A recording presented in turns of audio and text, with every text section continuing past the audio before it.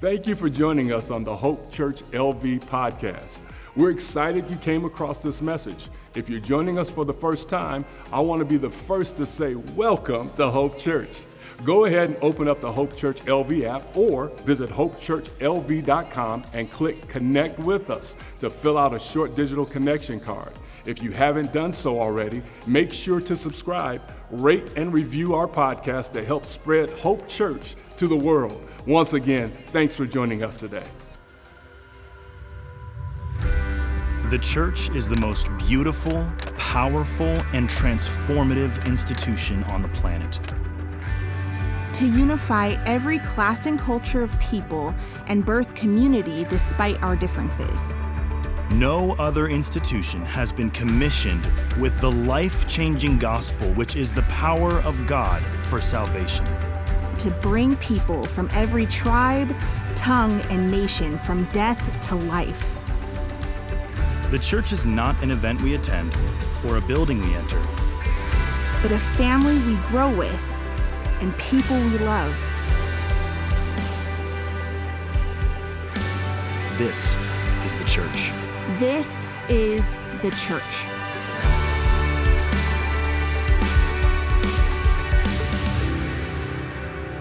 Still, imperfect as it is the nearest place on earth to us. All right, well, good morning again, Hope Church family. I want to jump right in. Open your Bibles. Hopefully you have them on an app or physically on your lap. 1 Peter chapter 2. 1 Peter 2, we're going to be there in just a moment. As you're turning there, this series has been on my heart and just been praying and preparing for months, and it is finally here. Very, very glad you joined us for the 10:30 service here this Sunday. I want to start with a question you no doubt have an opinion on. Here's the question. Don't answer out loud. Is the world around us getting better or worse? Don't answer out loud. Is the world around us getting better or worse? As I studied that this week, you can study anything, you can Google anything. A lot of people actually say it's getting better. Maybe you're here today and you're optimistic, praise God. There's people that say, you know what, because of renewable energy and because of technology, we are in a place in 2024 like never before, and we are best set up for the future. The world is better right now and getting better than it ever has. Others of you, clearly at the 10:30 service, would say, no, it's getting worse. I can't give you some data to prove this necessarily, but I know my own lived experience. Maybe you can agree. I just feel like in my 37 years of life, people are just like more mad at each other now than like ever before. Maybe it's technology, and I know there's there's some wars going on in countries right now. We're praying for that, but there's like a ton of wars going on in comment sections all over the place. People are just, they actually call them keyboard warriors. I love that. Behind that glowing screen, they can just say whatever they want to say. People are just at each other's throats. We're divided, I feel like, more than ever before. I saw this week. I thought it was a funny representation of this. This is true in our life now. I prefer mangoes to oranges. Random person. So basically what you're saying is that you hate oranges. You also failed to mention pineapples, bananas, and grapefruits. Educate yourself. Is that not like everything you see on social media? You can't even like make an opinion now without somebody saying, are you serious? I can't believe you think this. Seems like we're angry, mad at each other. There's a lot of reasons. People are fighting. But not only that, there seems to be an isolation epidemic. Maybe post-COVID, we've just seen a lot of this. There's a lot of studies now post-COVID that are kind of showing a lot of, disregard to people being together, a lot of isolation happening, and sometimes that's chosen, sometimes it's not. Here at our own city, that's one of the things we hear a lot as we minister to people. In a transient city like Las Vegas, there's just people that feel alone, isolated. There's this secular research group you may have heard of called Pew Research. They had this statement to say about loneliness I thought was very interesting. It said there are fewer friendships and a lack of connection, meaning, and purpose. This is so interesting coming from a secular organization. People feel unseen, and this has created a culture of emptiness. Maybe you feel that like I feel that in the world around us. So the question is, how do you fix it? How do we fix this? And of course, there's not a short line of people lining up to tell you, oh, we got the solution. We are now in 2024, election year. Yay, we're all so excited about both parties telling us they know exactly what will fix all of our problems. We approve this message. We'll be hearing that on repeat for the next 8 months and even longer. Some would say politics. Some would say better education or equal opportunity or justice reform. Listen, these are all really good things, but can they deliver on their promise to fix this? You're here at a 10:30 gathering at Hope Church. I'm sure some people in the room would say, no. The answer is Jesus. Jesus is the one that can fix all this. Yeah, somebody believes, and I would say yes. Amen, of course, Jesus. He is the hope for the world. But what if I told you this morning that Jesus himself died and rose again to establish the very thing he desires to be the agent of change in a hopeless and lost world? What if I told you that as we've been saying in promotion of this series, despite the chaos and confusion, the disrespect and division that seem to be the air that we breathe, there was something that has been designed by God for every class and culture of people to foster community despite our differences? What if I told you that in God's sovereignty, he birthed an institution for a mission to bring people from every tribe, tongue, and nation from death to life, to be a beacon of joy that is unbreakable and eternal hope that is unshakable? Now, I could go on the campaign trail with that right there, and I could say that exists, and people would say, what is it? If that exists, I will give my whole life to that. I will fully immerse myself in that. Tell me what it is. You know what it is? The church. I feel in the room, we don't even have to leave this building to sense some doubt in that. Is that really what I just described?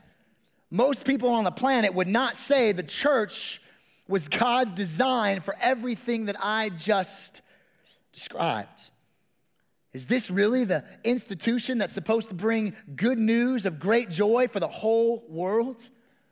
Let's be honest, as we've been saying, as we've been promoting this series, the church is often misunderstood, misrepresented, underappreciated, and blatantly ridiculed.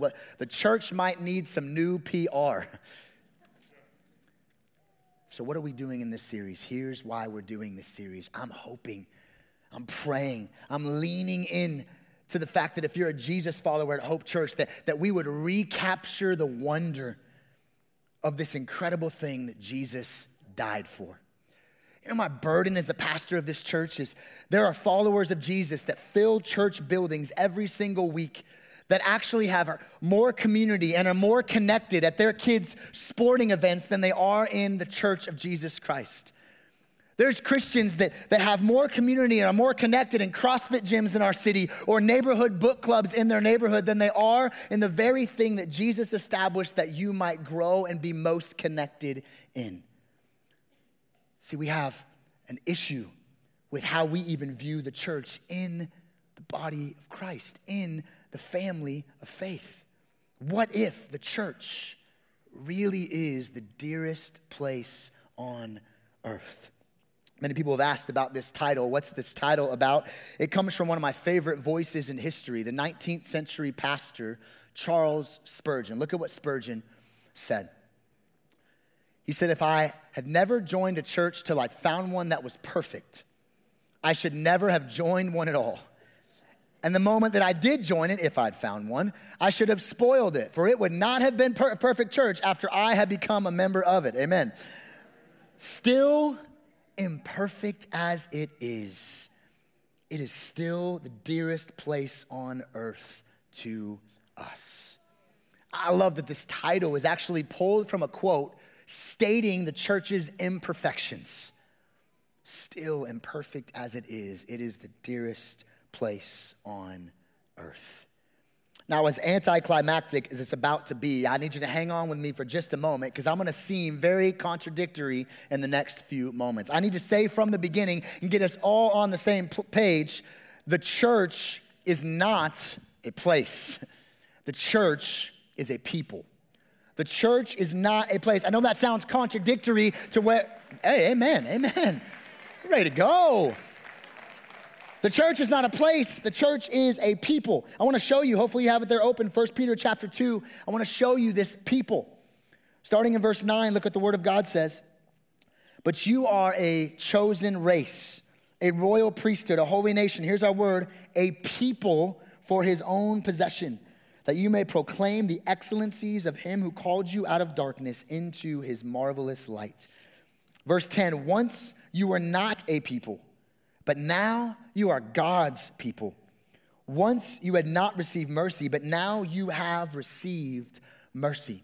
And the problem with that is we live in such an individualistic society that when we read that, a lot of times we read that for myself, like I am a royal priesthood, I am a holy nation. Listen, there are incredible things in God's word that speak to you individually as a follower of Jesus. You are chosen, redeemed, and adopted into God's family. But this word you here, every time you see it in this passage, in the original language is not a singular you individual Christian. It is talking to you, a people. It is plural. Now, you guys all know I'm from the best coast, which is the West Coast, but this is where my Southern brothers and sisters can really help us out, because we don't really have on the West Coast a way to say you plural, but they do back East, right? How do they say it? Y'all. I sound goofy even saying that, but it's a good way to look at this Greek word. It's talking to a people. It's not talking to individual Christians. A lot of times we want to take these Bible verses that are speaking to a group of people and make it all about me, myself, and I. This is speaking to a people together. The church is not a place, it's a people. But don't miss this. It's a people that have been placed. See, if you're a follower of Jesus and this is your church family, you are not here by accident. You might be able to say it was your job that moved you here or another situation that moved you here, but you were here on purpose by a sovereign God placed in this church family. And part of this series is inviting all of the Jesus followers that call Hope Church home off of the sidelines. I've been saying it for 18 months now. Some of you are here and you are still spectating God's activity. And I'm calling us as a church to begin to be participants in God's activity, not just spectators. Listen, you were not saved to sit on the sidelines. We need you as a part of this body. We need you as a part of this church, the dearest place on earth. I know for some of you, you're having a hard time reconciling the dearest place and church being in the same sentence because you've been disappointed by the church. A church is made up of sinners. We are imperfect. You will be disappointed in the church. If you haven't already, you will be disappointed at Hope Church. I will disappoint you. I've been here for over 17 years. I have been disappointed by the Hope Church family at one time or another. And you will too. But some of you, it goes deeper than disappointment.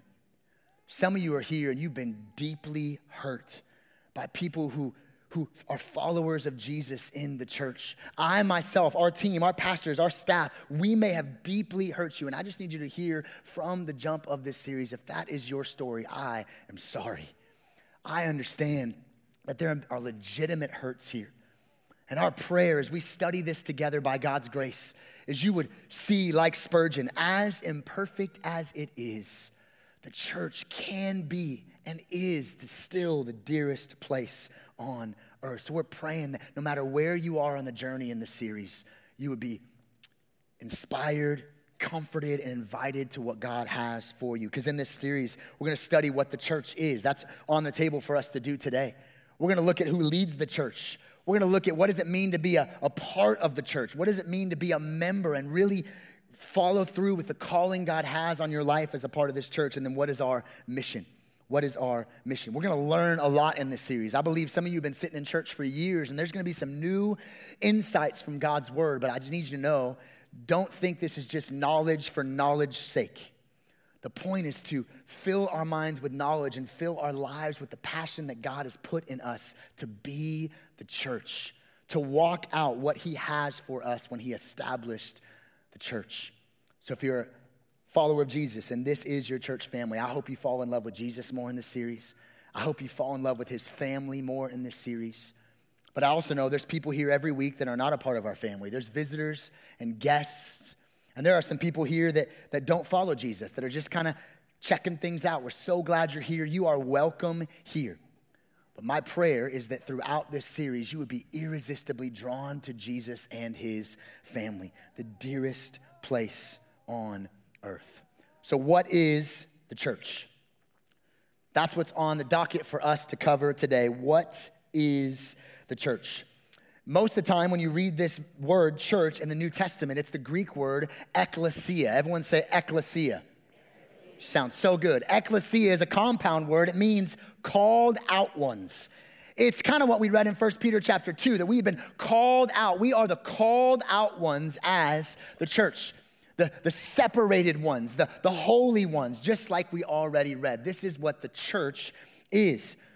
I want to give us two realities for our time together this morning of these called out ones. As we discover together what is the church, two realities of the called out ones. Here's the first.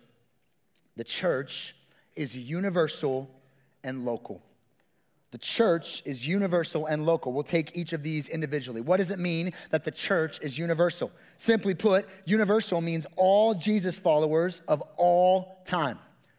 Every single Jesus follower that has ever existed all over the world makes up the universal church. Some people have referred to this as the Big C church. If you've been around church for any length of time, you've probably heard that. The Big C church is every Jesus follower across the ages. For ages now, God has been saving people and welcoming them into his family. Even right now, as we sit here at a 10:30 service in Las Vegas, Nevada, all over the globe, Jesus is building his universal church. The first time we actually see the word church in the New Testament is a beautiful verse that I want to spend some time on. Matthew chapter 16, verse 18. If you underline stuff in your Bible, this is a great verse to underline. Look at these first words from Jesus himself. I will build my church. Amen. This is not man's building. This is not another institution's building. The King of Kings and Lord of Lords just promised us, I will build my church. And he is at work right now doing that in our midst and where we can't see it all over the globe. I will build my church. And look at the next part. And the gates of hell shall not prevail against it. Full stop. No one can stop the building of the universal church. I hope this gets some of you excited. People from every tribe, tongue, and nation saved by grace through faith in the death, burial, and resurrection of Jesus. The author and perfecter of our faith is building his church right now. And you're a part of it. You're a part of this, family. He's building his church. But I love the part that most of us miss in this verse. All weekend long, there's been people going, man, I've been reading the Bible for years and I've never seen it. As I studied this verse, did you notice the gates of hell? Think about it. Gates are a defensive mechanism to keep something out. See, that's not how a lot of followers of Jesus look at the church. The church, we're the ones with the gates to keep that pesky old devil out, right? We got to get together and we got to really hunker down and make sure that the devil doesn't get in. That's not what this verse says. This verse says the church is on the offense. This verse says because Jesus is building his church, the hell needs some gates because we're pressing forward and we're building the kingdom of God. Listen. The Bible says that we don't wrestle against flesh and blood and we wrestle against powers that are unseen. But take heart, Jesus follower. You are on the winning team that is on the offense to push back what's dark. And they need some gates. We're not the one that needs gates. They need some gates. The church is universal. So what does this mean? It means when you bump into the Jesus follower at Starbucks this week, they're a part of a really, really big family that you're a part of. When you get on an airplane this week and get that awkward few minutes where you're talking to the person next to you and you find out they're followers of Jesus too. They're a part of your really, really big family. Or you go to the other side of the world and you meet somebody that was a part of an unreached people group, but they just gave their lives to Jesus because they heard the gospel for the first time. They just became a part of the universal church, the really big family of God that the promise of the Bible says he is building. This is the universal church. But the church is also local. We'll give a simple definition of what that means now and more robust one later in the series. Here's a simple definition of the local church. a specific group of Jesus followers placed together for worship, community, and mission. This is what Hope Church is. One church across 3 congregations. Some of you didn't know that, but right now as we sit here, there's a congregation in Boulder City, there's a congregation in Henderson, and we're a congregation right here. What are we? We are a local church, a specific group of Jesus followers placed together for worship, community, and mission. Now, most people, when they read the New Testament, they think it's referring to the big C church, the universal church. But I want us to see, out of the 114 times the word church is used in the New Testament, at least 90 of them refer to specific local gatherings of believers who come together for worship, community, and mission. So as you see the word church in the New Testament, know 80% of the time it is speaking about what we have here as a local church. We already said it, but we live in a hyper-individualistic society. We all want our autonomy. So when somebody hears about the universal church, that's just kind of way too big to cramp my style. But when you challenge Jesus followers to drop anchor in a specific place, to give your life to real life community, this is where a lot of followers of Jesus draw the line. No. That's too much for me. The problem is when we read the New Testament, that's primarily what we see. We are a people that have been placed together, not by accident, but together for worship, community, and mission. That's why for many, many years now, we've kind of had a mantra that you've probably heard if you've been around for a while. It goes like this: church is not an event you attend, it's a family to which you belong. Church is not an event you attend. I hate to break to you if you said this morning, you did not come to church today.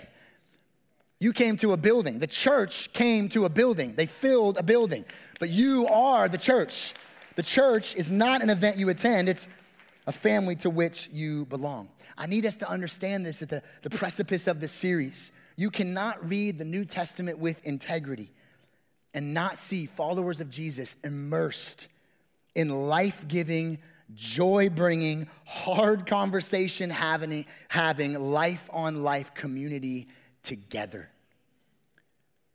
In fact, the local church is supposed to be the primary means for your discipleship.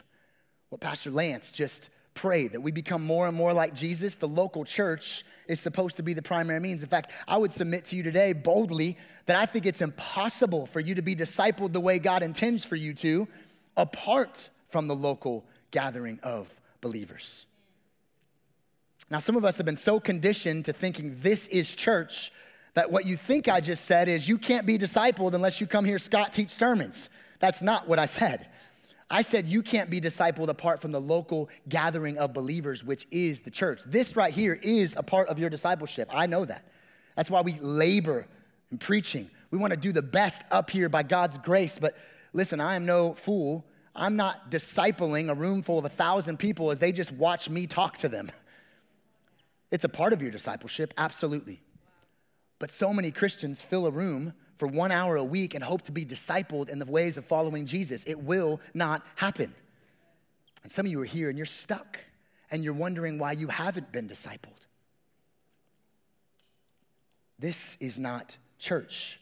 This is a gathering of the church. You know what else is a gathering of the church?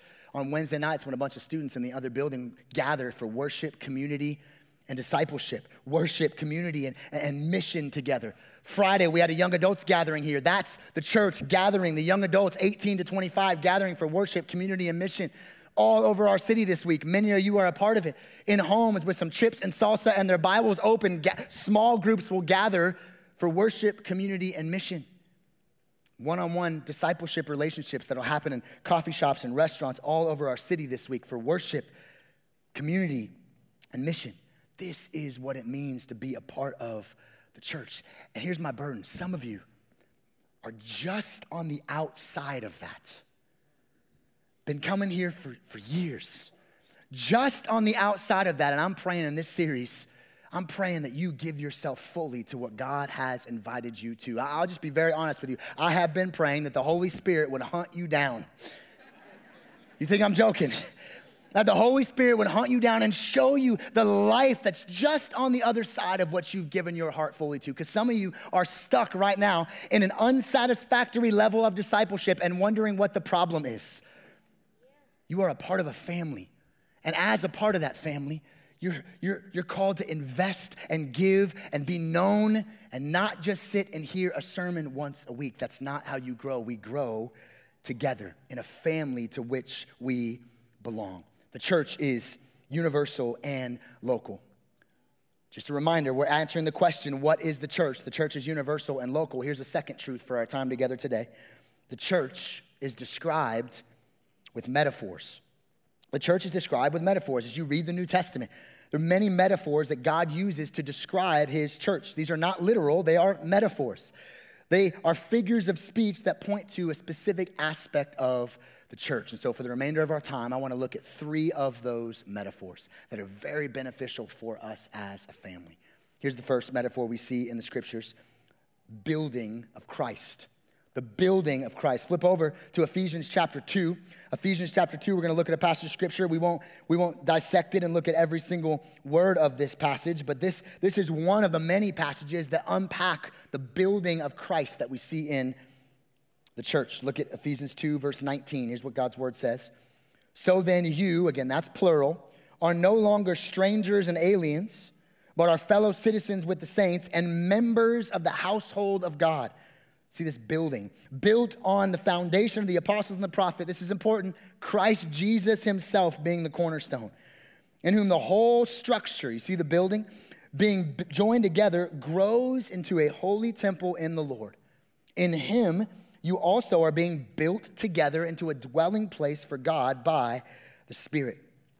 As I said, we're not going to preach this line by line, but this is a beautiful thing that we see in the scriptures. We are a building.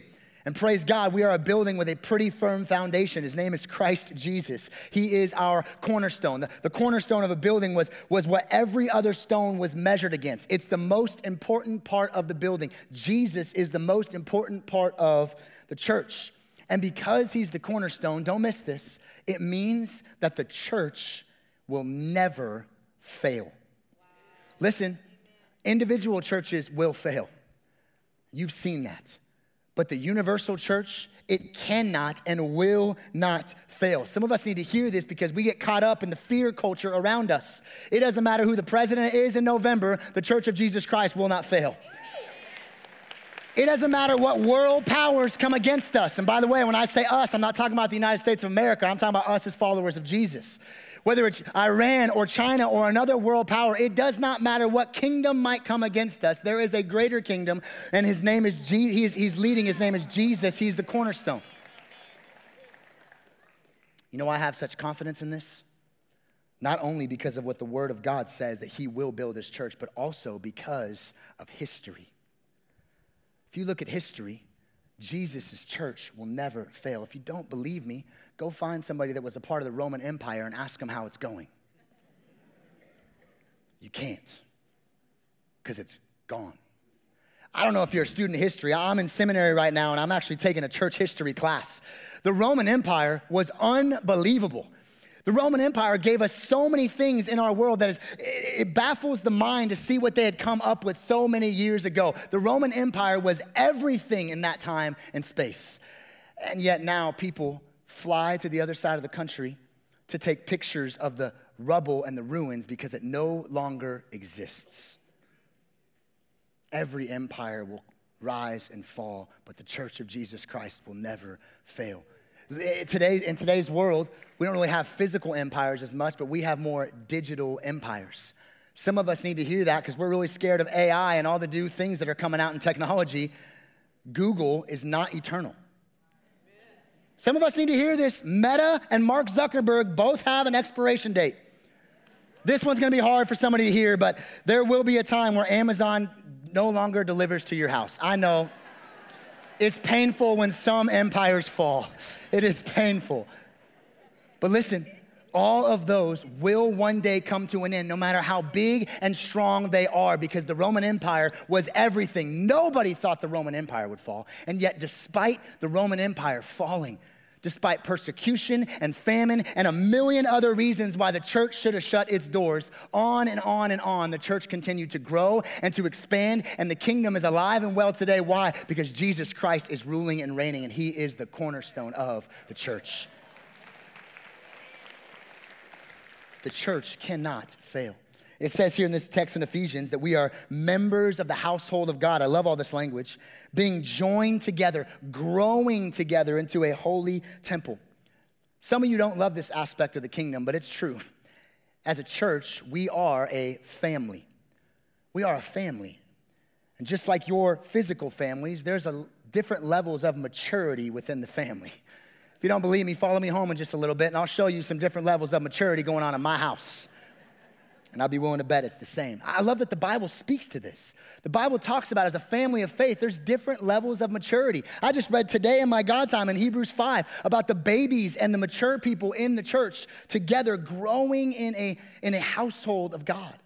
I've had 3 babies I guess my wife has had 3 babies. I have not had any babies. If you know our story, we have 4 kids. God gave us our 4th through adoption. But if you've ever had a baby or you know in a household with a baby, they are a mess. They don't contribute.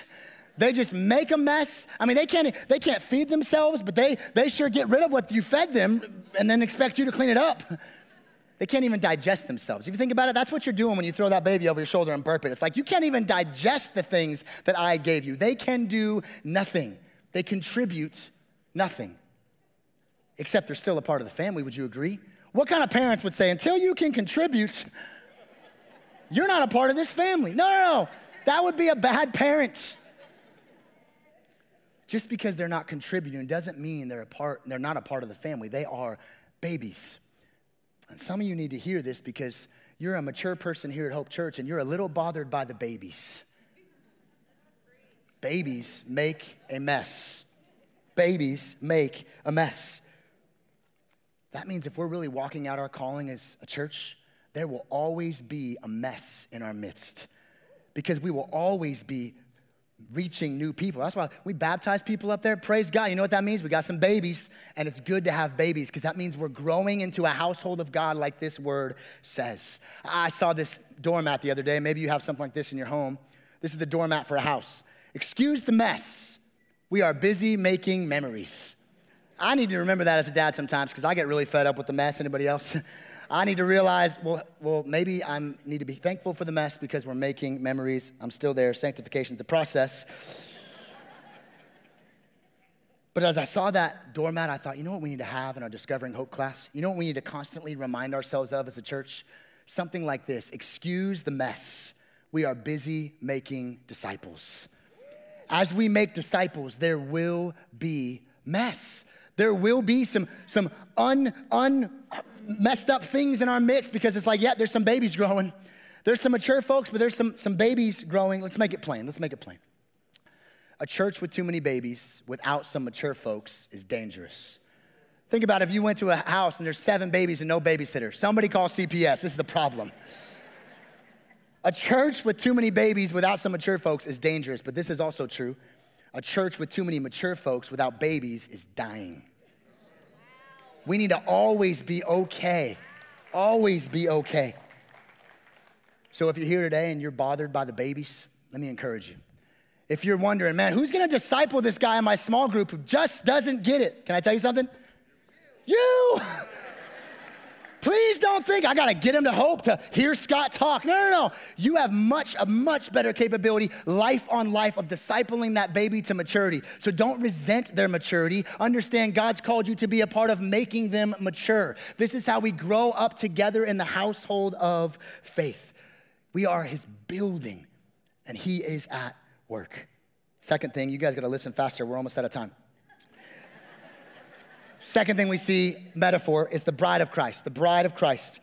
Ephesians 5 is this incredible text. Again, please mark it down, read it this week. Incredible text speaking to husbands and wives. Ephesians 5, it's an incredible text. And here's how this text ends. This mystery is profound. What mystery? Everything he just said about husbands and wives. And I am saying that it refers to Christ and the church. We see this in the Word of God. The church is called the bride of Christ. We discussed it briefly last week, but Jesus is the faithful groom. and the church is his bride. Husbands, I want you to think about how much you love and honor and desire to be with your wife. And we are so flawed as men. I think of my own wife, how much I love and want to protect and honor Candace. And I'm just a flawed, sinful man. How much more does the perfect King of Kings desire and want to protect and love his bride? He's righteously jealous of his bride, for his bride.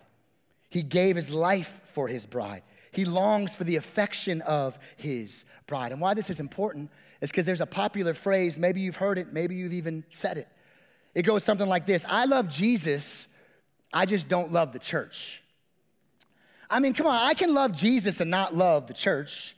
I want you to think about that in real life for just a minute. Let's put this on the ground. Imagine you hanging out with me and we're starting to develop a friendship. And you actually really like me, and to a point where you say, Scott, man, can we hang out all the time? I love you, man. You are so fun to hang out with, but there's just this one little caveat, just this one little thing. I hate your wife, Candace. That's not gonna go well for you.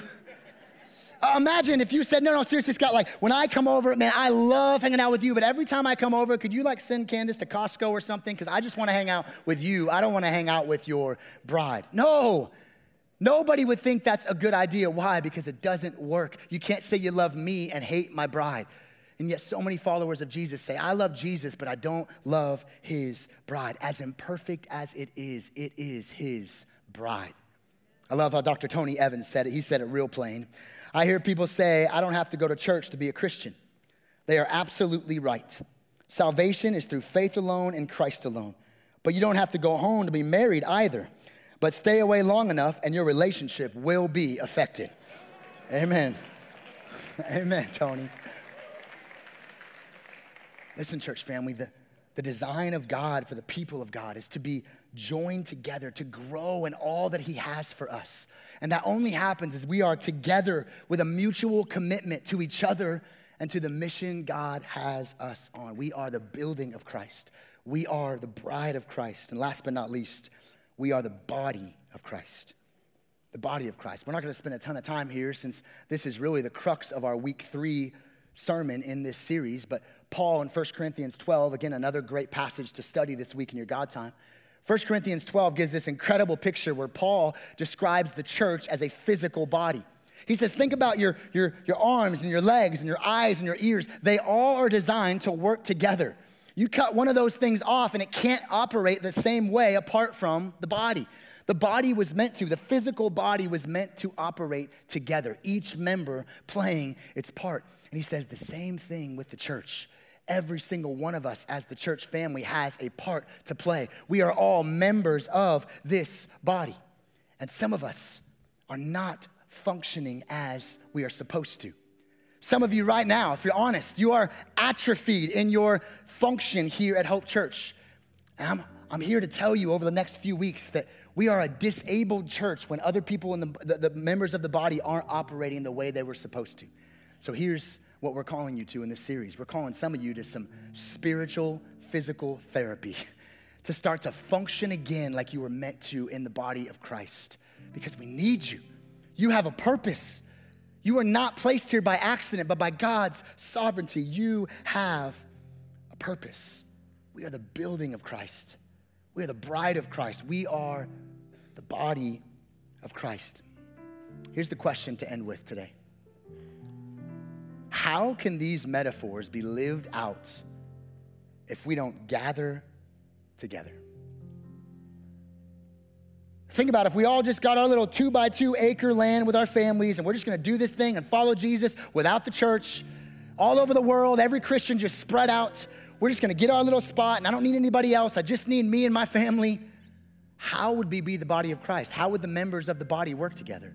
How would we grow together, as Ephesians 2 says, in all that God has for us? How would we be a shining example of what the bride of Christ looks like? Listen, we wouldn't. We can't, because we never were meant to. That's why most of the letters of the New Testament are not written to individual Christians.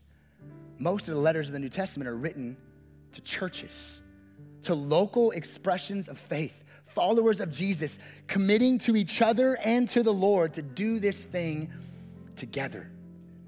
That's why Hebrews chapter 10 says it very plainly. Verse 24 and 25. Let us consider how to stir up one another to love and good works. I can't do that in your life, and you can't do that in mine if I'm never with you. Really with you. Not here in this room. This is awesome. But we're not living life together. Look at the next part. Not neglecting to meet together as is the habit of some, but encouraging one another all the more as you see the day drawing near. The rest of the series, we are going to look at the local church. It's on my heart as the pastor of this church to celebrate and highlight all the beauty of the local church, how we need each other. It's actually exactly how it was designed, as the dearest place on earth. So I want to end with an anthem that I want to be on our lips as we leave this place today. Here's the anthem. I don't come to church, I am the church. This is simple, but if we really got this, I don't come to church, I am the church. Because it's an anthem, I want us to all say that out loud together and mean it. Say it like we mean it. Here we go, 1, 2, 3. I don't come to church, I am the church. You imagine if we actually started living this out?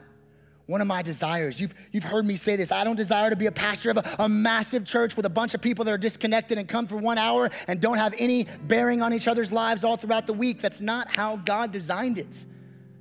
How do we make a big church feel really small? We actually believe that and live it out. I don't come to church, I am the church. What if we actually started living out what we see in the Bible for God's desire for his church? You know, he actually gives us a glimpse of what that could look like. Giving you a lot of reading this week. You should also check out Acts chapter 2. Acts chapter 2 is this beautiful picture of what life-on-life community and the fellowship of faith could look like. The problem is now in the church, we look at Acts 2 as this radical, no way that could ever happen again. I believe it could. I'm trusting the Lord that it can right here in our midst. Go read Acts chapter 2 and see the way they really, truly lived life together. Won't he do that in our midst now, in this dearest place on earth called hope? Because right now, the church is gathered. Right here at Henderson and Boulder City, right now the church is gathered. But in about 15 minutes, the church will be scattered. The church will be scattered all over the city of Las Vegas. This building will be empty. I promise you, because I come here in this building every Tuesday when I'm fasting and praying, just praying for our church, and I'm the one guy in this whole building. I am the church, yay, but I'm by myself. I didn't come to the church, I am the church, and the church is scattered all over the city of Las Vegas as lights to a dark world. The building is empty, but the church is engaged all over the city. This is what God's desire is for the dearest place on earth. So I want to end with a challenge. The first one's really simple. If you're a part of this church family, I'm going to ask you to be here over the next several weeks. We got some really important family stuff to talk about. So if you're a part of this church family, be here over the next few weeks as we study God's word. The second part of the challenge is to memorize some scripture together. Some of you remember at the beginning of the year, we did a series called Life Marks. We were saying as we become the kind of people that abide in Christ, connect in community, and share in the mission, there'll be some things that mark our lives as followers of Jesus. One of those things is loving and living in God's word, being people of the word of God. So as we've brainstormed some ideas of how to highlight that and kind of keep the balloon up of being people of the word, not only are we going to give you some reading assignments like I just did just several times throughout the message, here's some ways you can connect in the word of God this week, but also taking some strategic times throughout the year, like sermon series like this, and memorizing some scripture together, memorizing the word of God together. So I'm going to challenge you. If you're a part of the Hope Church family, I'm going to ask you to memorize 2 verses of scripture in 4 weeks. I believe we can do 2 verses of scripture in 4 weeks. What are the verses of scripture? The ones we already read, Hebrews 10. I want us all to memorize these together. We're going to make it a part of our gathering is when we say out loud. Some of us will stumble through, hopefully not cheat and be looking at the Bible, but out loud together. Some of us, remember, we did this several years ago when we walked through Psalm 145. We're going to do that in this series as well. Hebrews 10, 24 and 25. Let us consider how to stir up one another to love and good works, not neglecting to meet together as is the habit of some, but encouraging one another all the more as you see the day drawing near.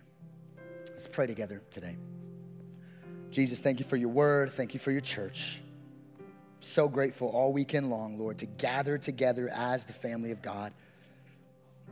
And now we're going to get ready to scatter all over the city for the glory of God and the good of the city. As we respond now for just a few moments, Lord, give us grace. Lead us where you want us to be. Response is pretty simple today. If you're a follower of Jesus, I'm curious if you would be bold enough to follow Jesus in whatever it is he's calling you out of this message. The word of God was opened. The Spirit of God moved. Where is God challenging you to take a step of obedience? However that is, all over the room, I pray we would do that as followers of Jesus. And if you don't know Jesus and you're here today, I hope you've heard very clearly, Jesus is building his church. And that might mean today you become a part of the kingdom of God because he's at work even right now building his church. So if you don't know Jesus and you want to know what it looks like to follow him, you just feel a stirring and a pulling. I believe that's the Spirit of God pulling you into a relationship with him that you were created for. So in just a moment, we're going to have a prayer team down here. I'll be down here. If you'd like to know what it looks like to follow Jesus, we would love the opportunity to share with you what it means to become a disciple of Christ. However God's moving, as we sing this song about him being the cornerstone of our faith and our church, let's sing and respond to however God is leading us. Jesus, thank you. Thank you for who you are and what you've done. You are the cornerstone, and we praise you. In Jesus' name, amen. Let's respond as the Lord leads.